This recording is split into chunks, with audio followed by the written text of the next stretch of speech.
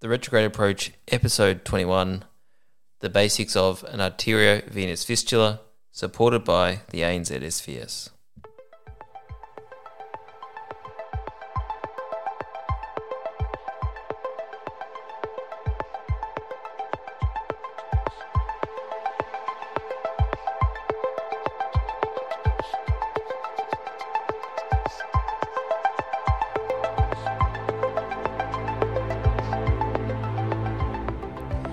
Yogi, good evening. Another week, another month, another episode. And another episode with Sam Farrow, the Tibial Hunter. The only pact or deal we made, Yogi, is that for the entire length of the episode, I will not discuss politics in the upcoming election. Is that fair? Fair. Okay. Now, it's something that you and I would not have anything to talk about, would we? No. And thus endeth the politics of the episode. What am I trying to say? I will not discuss politics any further, and we're going to talk about fistulas. Yeah, and the only thing we will say is a shout out to our pre-fellowship trainees who are about to sit their exams. Good luck. We are thinking of you. Smash it. No more exam talk, no more politics, Yogi. Let's just crack on. Fair enough. Look, tonight it's a great topic. It's hopefully one in a series looking at arteriovenous fistulas. And tonight we'll be looking at some of the basics and foundations in regards to the topic, sort of a brief overview of the history, and then the evolution in terms of the preoperative assessment, examination and investigations involved, as well as a brief operative description of the procedure, as well as some of the post-operative considerations. But hopefully over the next few weeks, we can expand on that to look at some of the challenges associated with fistulas, which is an extremely difficult area of clinical practice for vascular surgeons. And we play a role in a multidisciplinary team that involves a whole range of staff in the hospital, from the dialysis access coordinators to all the dialysis nurses, the nephrologists, and the various other individuals that contribute to the care of renal failure patients in the hospital and community environment. But Sam, I guess just to sort of take you back a little bit, it wasn't that long ago that I was a junior doctor, and I had the privilege when I was a very junior doctor to meet a nephrologist in Sydney by the name of Dr. Charles George, who used to remind us every time on a ward round that hemodialysis was really the gift of life. And it was really a reflection of what he had seen in his time as a physician, and the significant changes that hemodialysis had played in the care of his patients over that period of time. When hemodialysis was first developed, the real challenge was the ability to achieve some form of vascular access for dialysis to be obtained. And the initial devised access was through the use of a Teflon catheter, the Scrivener shunt, which connected a peripheral artery to a vein by means of a bridge. Now, of course, unfortunately, there were multiple issues associated with this, and it was not till the 1960s where we had a surgically developed fistula for the ability to achieve regular and reliable vascular access. But before we go on any further, Sam, it might be a good place to start. And if I could get you to perhaps provide us with a definition of what is an arteriovenous fistula, and your thoughts in regards to the indications associated with the creation of an arteriovenous fistula. Yeah, sure. Just briefly, Yogi, I was just looking up what a Scrivener shunt is. It actually used to sit outside the skin. Yeah, it was an external shunt. And that was the problem. It was prone to infection. It was prone to clotting. It was prone to displacement. And if you can imagine, if that shunt displaced while you were in bed at night, you might bleed quite significantly. You're going to have to change the bed sheets. You or your loved one. I don't know. Do I need to edit that out later? I don't know. But we'll move on. I think the term fistula in medicine is not uncommon. We use it for all sorts of things like aortoenteric fistula, which is obviously quite rare but quite often fatal, colovocycal, enterocutaneous fistulas. And basically what a fistula means is almost any two body cavities in communication with each other, but more specifically two epithelialized cavities connected to each other abnormally. The epithelium of a blood cell is the endothelium, so a fistula is therefore a connection between the artery and the vein, which we've created. Sometimes you get them traumatically. Sometimes you get them after a puncture gone awry, but at its very basic form, it's a connection that's been made between a vein and an artery. Yeah, absolutely. And that was the revolution in regards to the formation of the first arteriovenous fistula was not made until 1966. And the Semino-Brescia fistula now forms the fundamental principle behind fistula creation in modern surgical practice. So, Sam, we do create a lot of fistulas for end-stage renal failure, and that is to allow for patients to commence intermittent hemodialysis. But what are some of the other indications that you have created fistulas for in your practice? Well, truth be told, I probably made one for IVIG, chronic infusion, but some of the other, maybe one of the other less common causes as well is chronic TPN administration. Yeah, the biggest challenge with that cohort of patients, of course, is the need for chronic vascular access. Typically, these patients commence that through some form of central line, and I guess with the hope that they'd eventually not require it into the long term. But occasionally there are patients that are unfortunately require either IVIG or total parenteral nutrition for prolonged periods of time. And the safest and most reliable way of achieving that is through the creation of an arteriovenous fistula.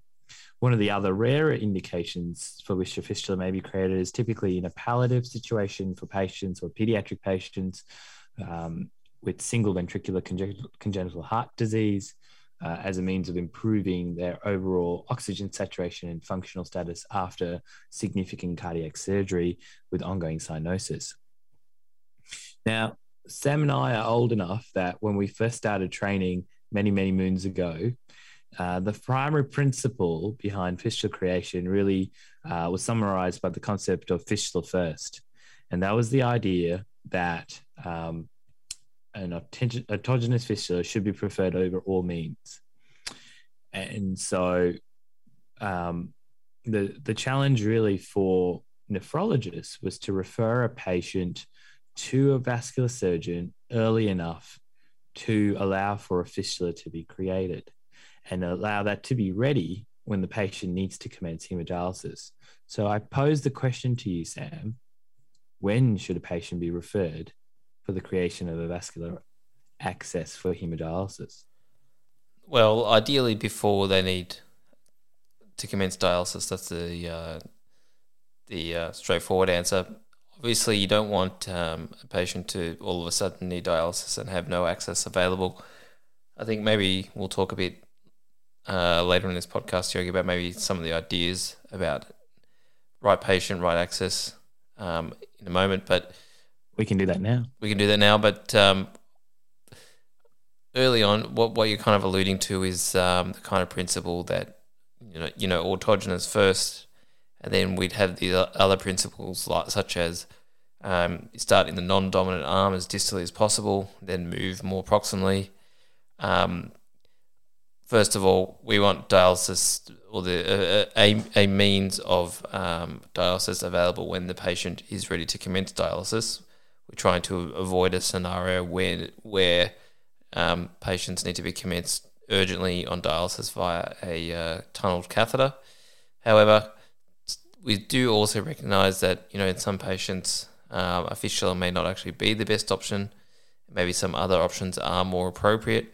We also need to consider that perhaps the most distal option in the arm is not the best. In particular, there are some studies that suggest that radiocephalic fistulas in elderly patients are quite prone to failure, and perhaps in those patients a brachiocephalic is the better first option. So it's just sort of recognising the complexities of creating a appropriate dialysis access option for each patient, then taking each patient's personal circumstances into consideration. Yeah, absolutely. And Look, the principle behind autogenous fistula creation, or the fistula first principle, is really about trying to reduce the risk of death or sepsis associated with these alternate forms of access, but also providing adequate amounts of time for fistula maturation or the need for revision and subsequent intervention. It's pretty fair to say that the current thinking around that has changed. And so, as you mentioned, right patient, right treatment, right access, right time is really the fundamental principle that we now sort of take into account. And it's also really an idea that there really isn't a one size fits all treatment modality for patients with end-stage renal failure. And as you suggested, the care of an end-stage renal failure patient is multidisciplinary, and taking into account with the patient sort of centered in that decision process may mean that to improve patient quality of life, certain challenges will need to be overcome, and sometimes an autogenous fistula is not the best option for that particular patient. So this is an excellent segue then to think about, what do we think about in the preoperative evaluation of a patient requiring the creation of an arteriovenous fistula, Sam? So what sort of questions do you pose in the history of a patient who would require a vascular access created for hemodialysis? I think there are some sort of patient factors and sort of fistula-related factors, but the main things you're looking at, which is the dominant arm of the patient. Have they had a lot of patients have blood tests repeatedly in one particular area, particularly in the cubital fossa, which can sometimes cause a bit of issues with the fistula maturing. Previous IV lines, any previous tunnel catheters, pacemakers, defibrillators, any major history of trauma.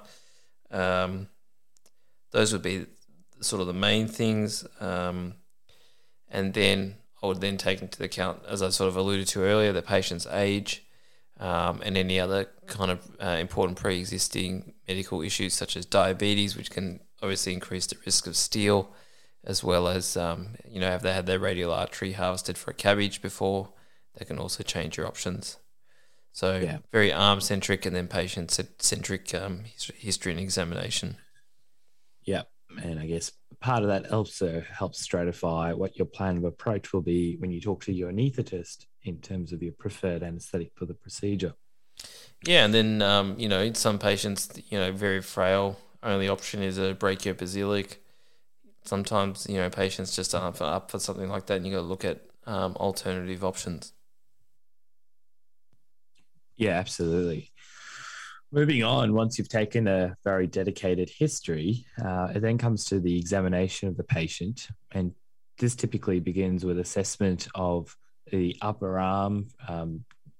You're inspecting for any obvious evidence of scars or deformities, and any changes that you may see distally in the fingertips, suggesting of any sort of embolic presentation that may also be of relevance. But typically the examination would allow you to evaluate pulses of the upper limb, that's of the brachial, radial, and ulnar arteries, assessing them for their compressibility and whether they're symmetrical bilaterally. Also, the absence of pulses are vital, as Sam suggested. Perhaps they've had a segment of artery either harvested or some other pathology that may have contributed to that. The next thing you want to then look at is you want to have a look at the venous currency of the upper arm. This is typically done with and then, without and then with a tourniquet to look at the vein itself to see whether it'd be feasible to achieve a distal radiocephalic or whether a more proximal site is necessary. One thing, Yogi, I'll add is I quite often ultrasound examine the patients myself before I make the fistula. I guess before I whip out the ultrasound, I'm still having a good feel around the arm. I like to manipulate the vein. I like to distend the vein with a tourniquet. I like to use the technique that you use, which is the tapping on the vein, tap test, and making sure that the vibration that's created from the tap can be felt more distally. But the other thing I'd also look for is any evidence of central venous stenosis, particularly significant collaterals along the chest wall, as well as previous pacemaker sites or previous vascular access sites that may be relevant. Now, here's a good one for you, Sam, from your fellowship exam. How do you do an Allen's test? Oh, God. Well, so an Allen's test, well, basically we're looking to see if the palmar arch is intact. So we can press the radial and ulnar arteries simultaneously, and we get the patient to open and close their hand several times to basically drain the hand of blood, and then sequentially release both ulnar and radial arteries to see if they perfuse the hand individually quite well.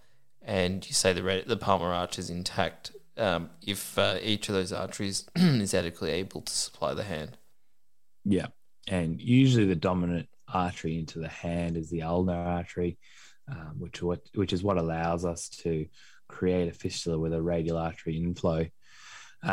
So if we do get the ultrasound out, like Sam suggested, what sort of diameters are you looking for, Sam, with the artery and the vein that would be sufficient for, say, a creation of a distal radiocephalic fistula? I don't really get too concerned about the diameters per se. I think the most important thing is, of the artery, I should say, I just look at, first of all, is there a good quality radial pulse? Usually means the diameter will therefore be adequate.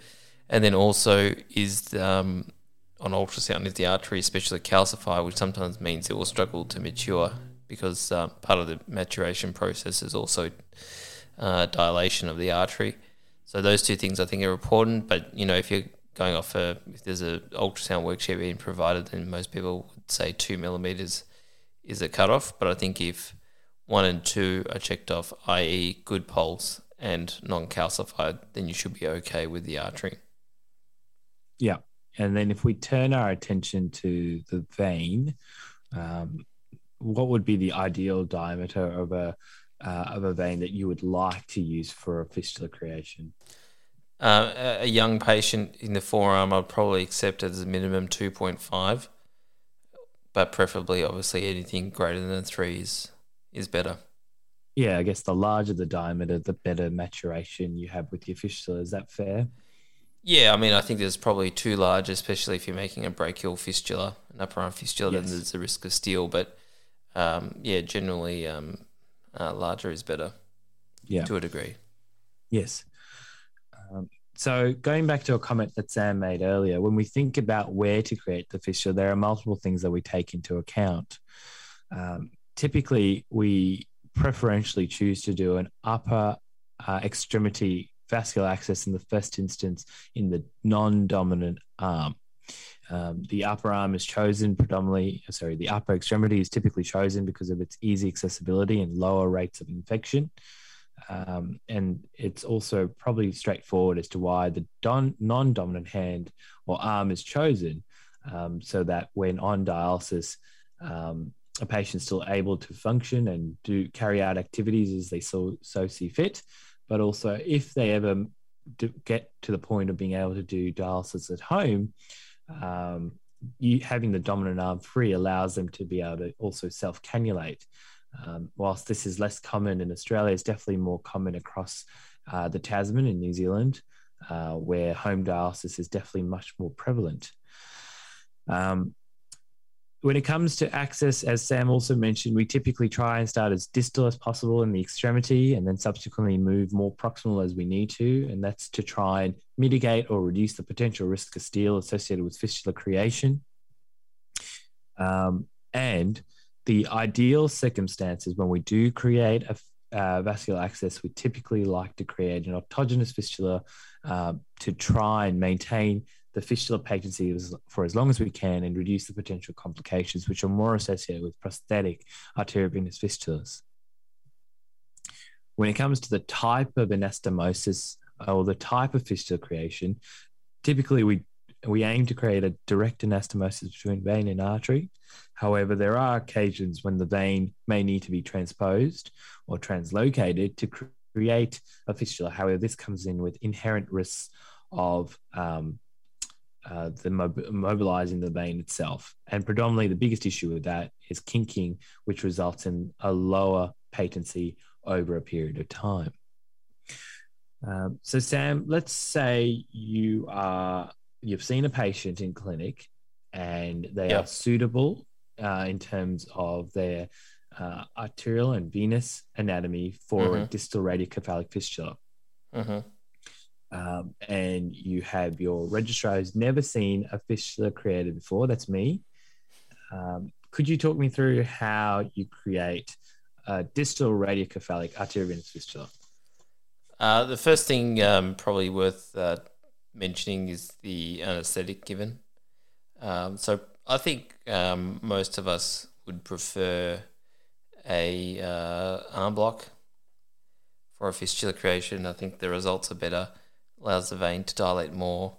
And obviously these patients can have significant comorbidities, and the less invasive anesthetic, the better. Can be performed under local entirely, and also can be performed under a general anesthetic.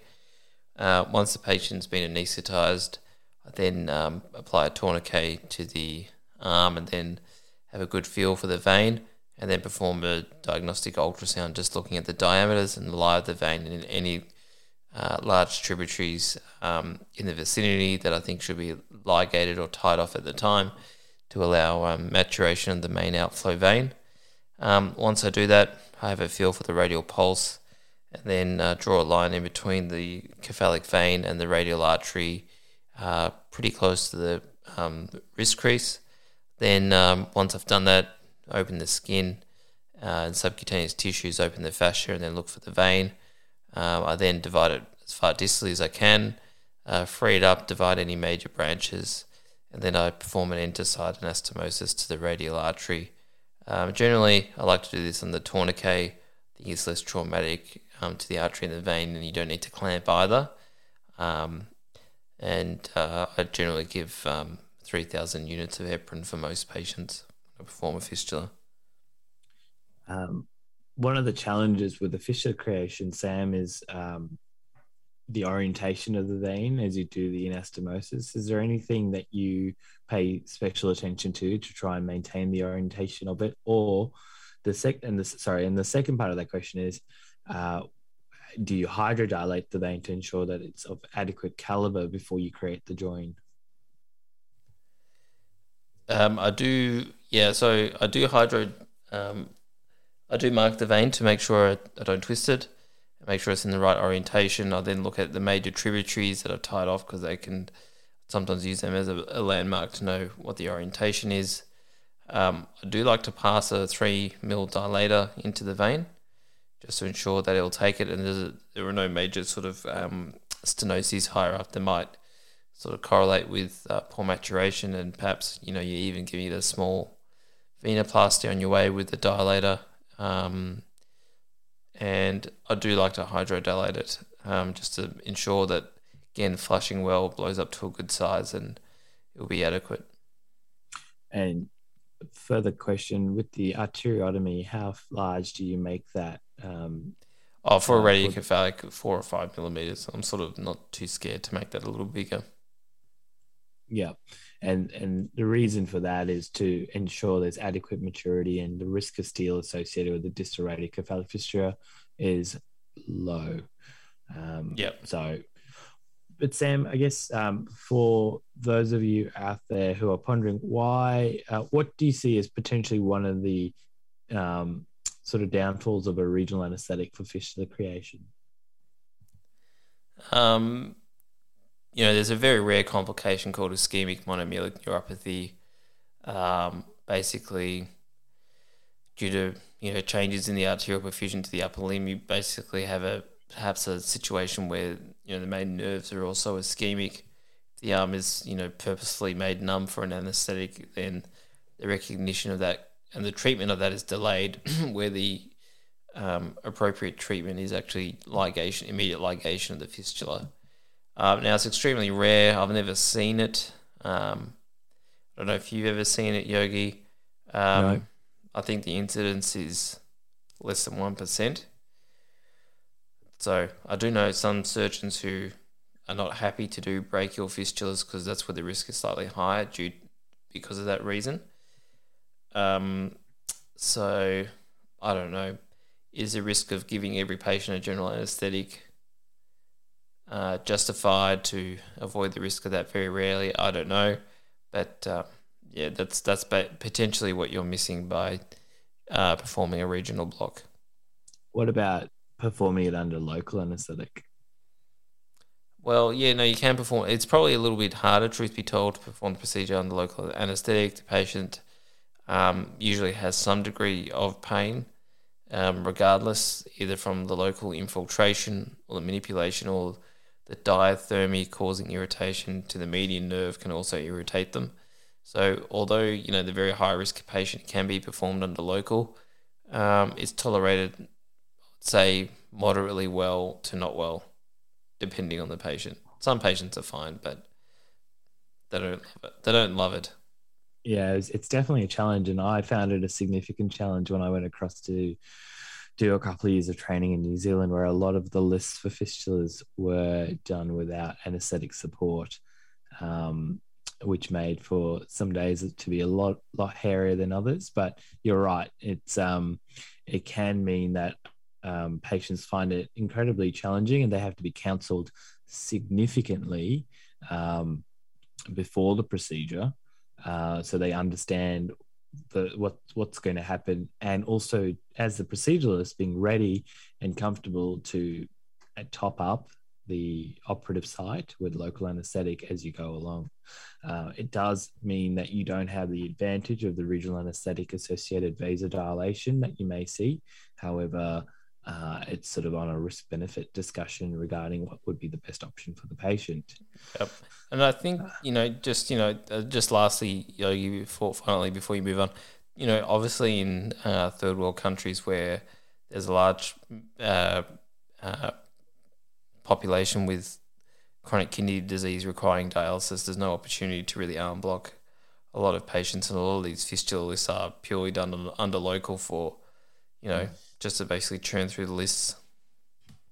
Yeah, so there are definitely circumstances where a local anaesthetic is an appropriate course of action. However, there are some technical challenges when it comes to it. So, Sam, you create an amazing radiocephalic fistula.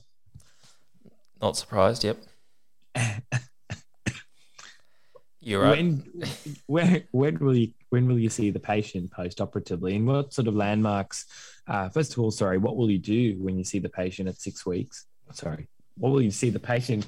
What will you do when you examine the patient, and what sort of things will you look for in the fistula so that they are ready to be cannulated?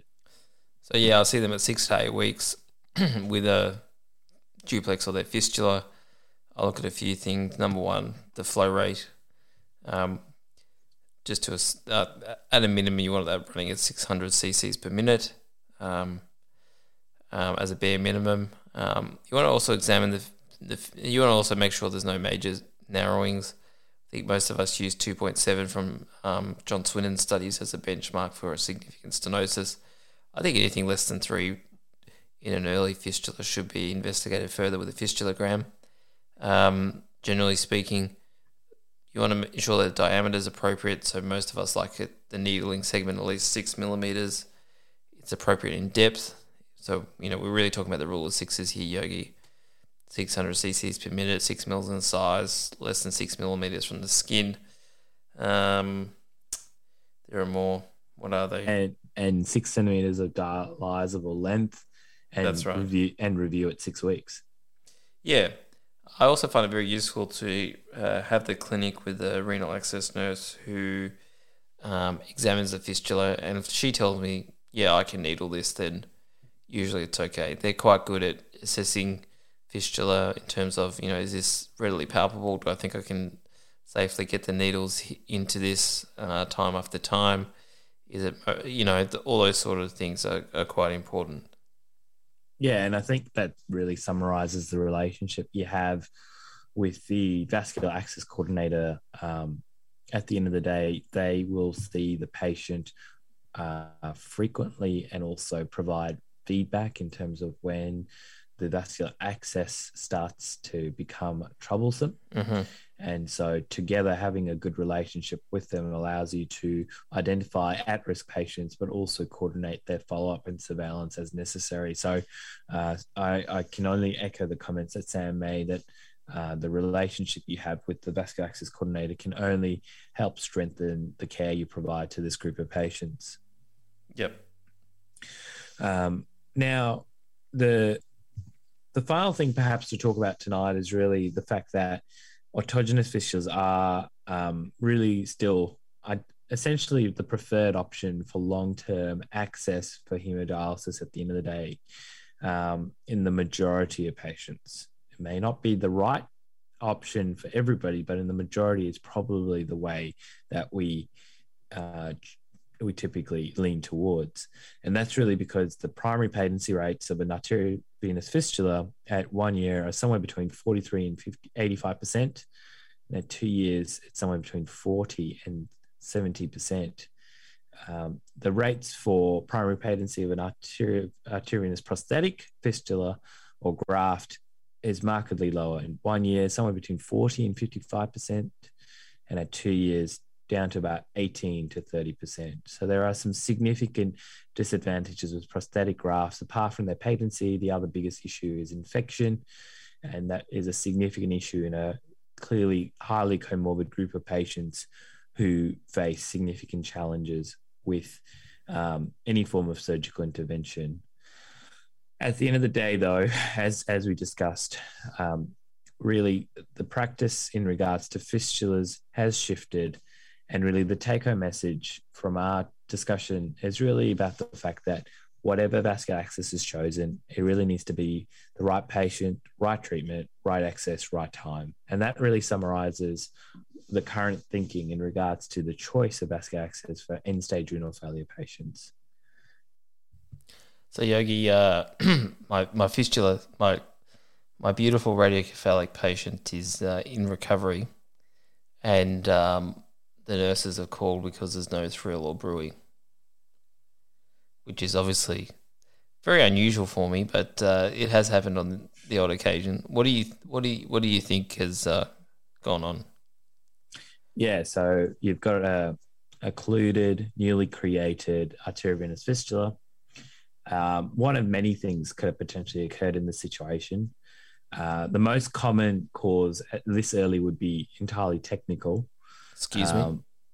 And that could be as a result of it could be one of many reasons. It could be related to the join. It could be related to the clamp. It could be related to the orientation of the vein in relation to the artery. It could be as a result of tension. It could be as a result of a hematoma that's formed and compressed the outflow. It could be a poor understanding or reflection of the venous outflow of that fistula as well. It could just have been a very small vein that you've chosen to anastomose to the artery in the first instance. Yep. So in short, there are a multitude of reasons for why a fistula may fail early, but with appropriate planning and identifying the adequate venous currency and arterial diameters, you would think that your rate of success should be good. And if a fistula still occludes, then maybe there's something that can be salvaged if it's identified early, and that can be rectified soon after the procedure, especially if they're taken back early enough. Yep.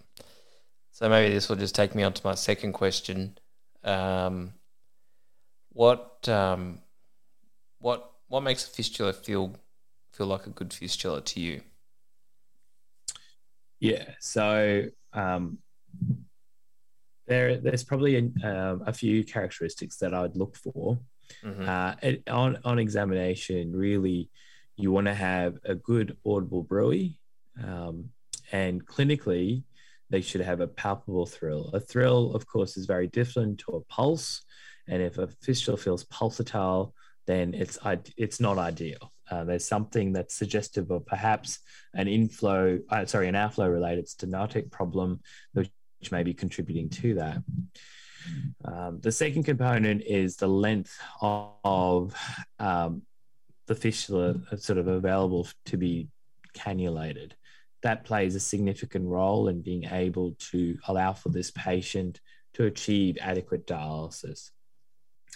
The third component, and these really fall back into the rule of sixes in some way, is also ensuring that the depth and the diameter of the vein is adequate for dialysis to be achieved. Overall, it's a multitude of both anatomical and physiological characteristics, which then help determine whether the fistula is appropriate or not. But in a very simple way of looking at it, the best way, going back to sort of bare principles, is a palpable thrill and an audible bruit that helps shape your approach to looking after the fistula itself. Very good, mate. You've obviously seen a couple of fistulas in your time. Only a few.